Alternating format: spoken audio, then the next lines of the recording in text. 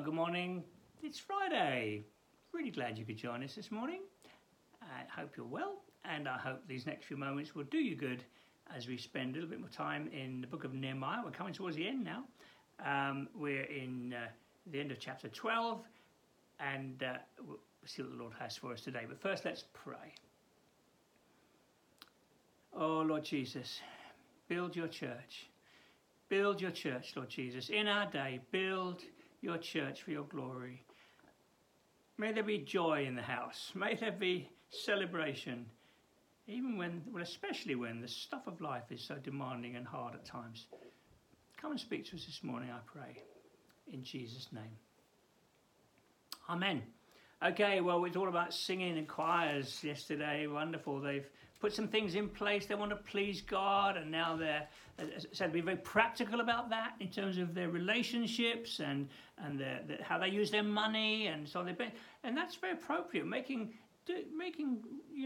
what godly choices that affect their lives, so important. They've done some of that, giving to the poor, the year of Jubilee, and things like that, and now they're ready to worship the Lord. And there's these choirs singing, and two big choirs, one going one way around the walls of Jerusalem, the other going the other way around. It's cymbals, trumpet, beautiful, beautiful, beautiful. Let there be worship and celebration and praise among the people of God. Beautiful. It's absolutely beautiful. As I said yesterday, I love it when especially when our young people pick up instruments and are playing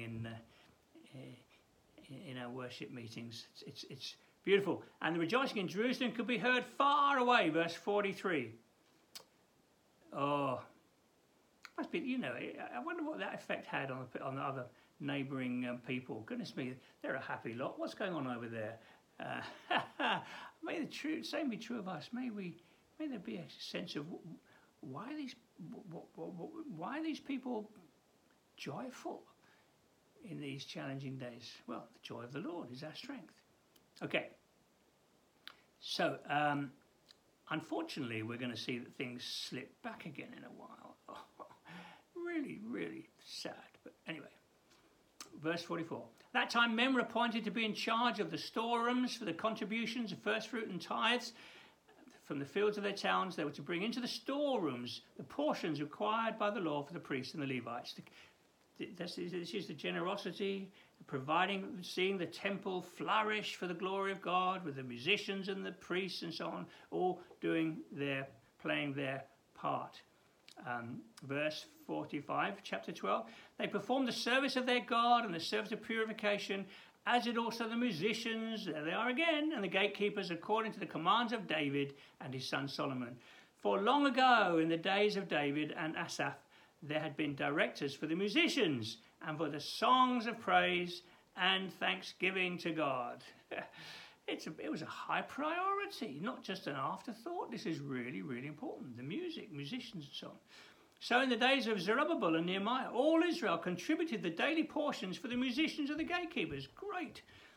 They also set aside the portion for the other Levites, and the Levites set aside the portion for the descendants of Aaron. That lovely, wonderful provision. The generosity of the family of God meant that the temple could flourish to the glory of God once again. And we want to have similar hearts in seeing the church blessed and functioning fully to the glory of God.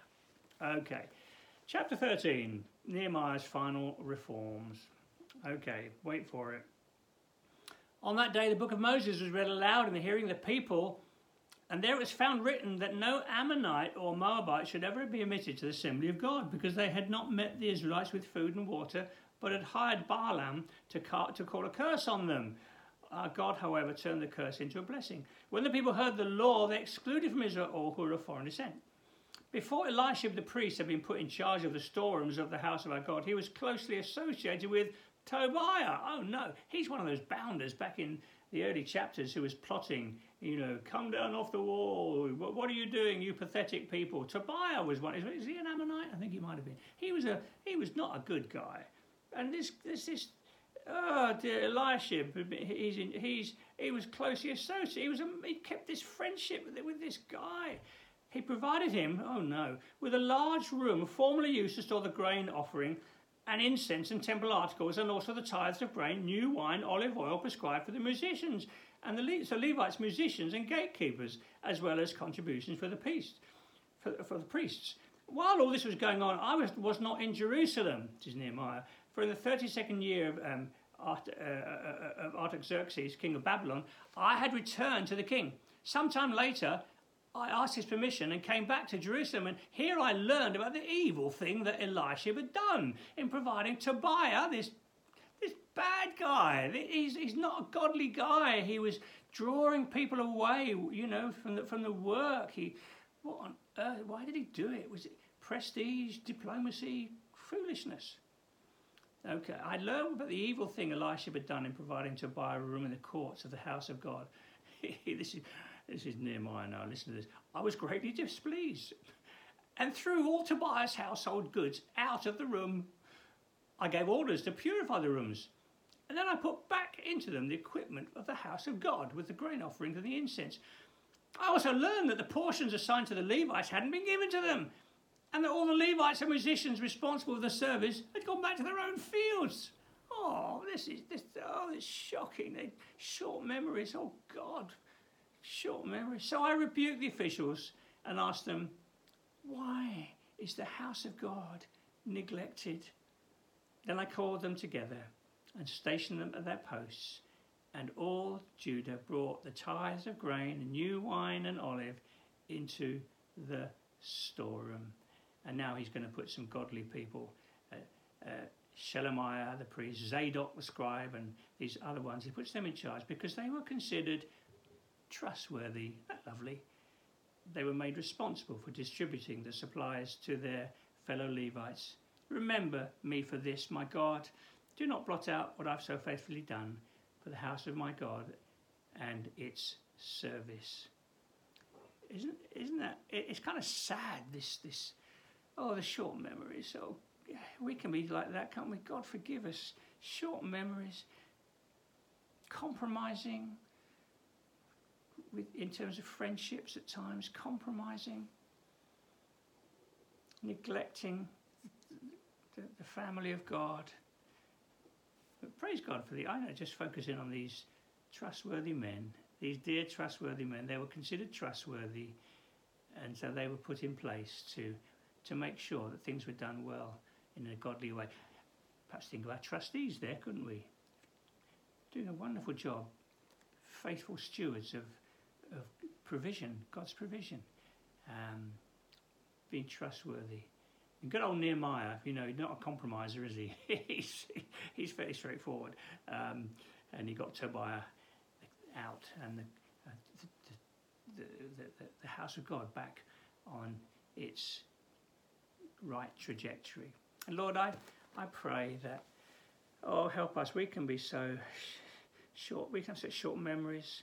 Forgive us, Lord, where we forget so quickly, where we slip back. Lord, may that not be so true of us. Lord, please, we want to serve the purpose of God in our generation. We want to live for the glory of God. We don't want to be those who quickly forget and drift back to old ways. We want to live for your glory. Thank you for the family of God that helps us. Thank you for the joy of worship that encourages and strengthens us. Thank you for faithful men and women who we walk with and who help us on our journey. And I pray, Sovereign Lord, that you'll go with us today. I do pray for our trustees, that you'll bless them. Thank you for the task they do in serving faithfully the family of God. Go with us today, I pray. May there be joy in our hearts. In Jesus' name. Amen. Well, we're coming to the end. In fact, I'm not sure if there's much more to go. It's all lists of names and things, but we'll see what happens on Monday. Meanwhile, God bless. Have a good day, and trust that you have a good weekend. Bye now.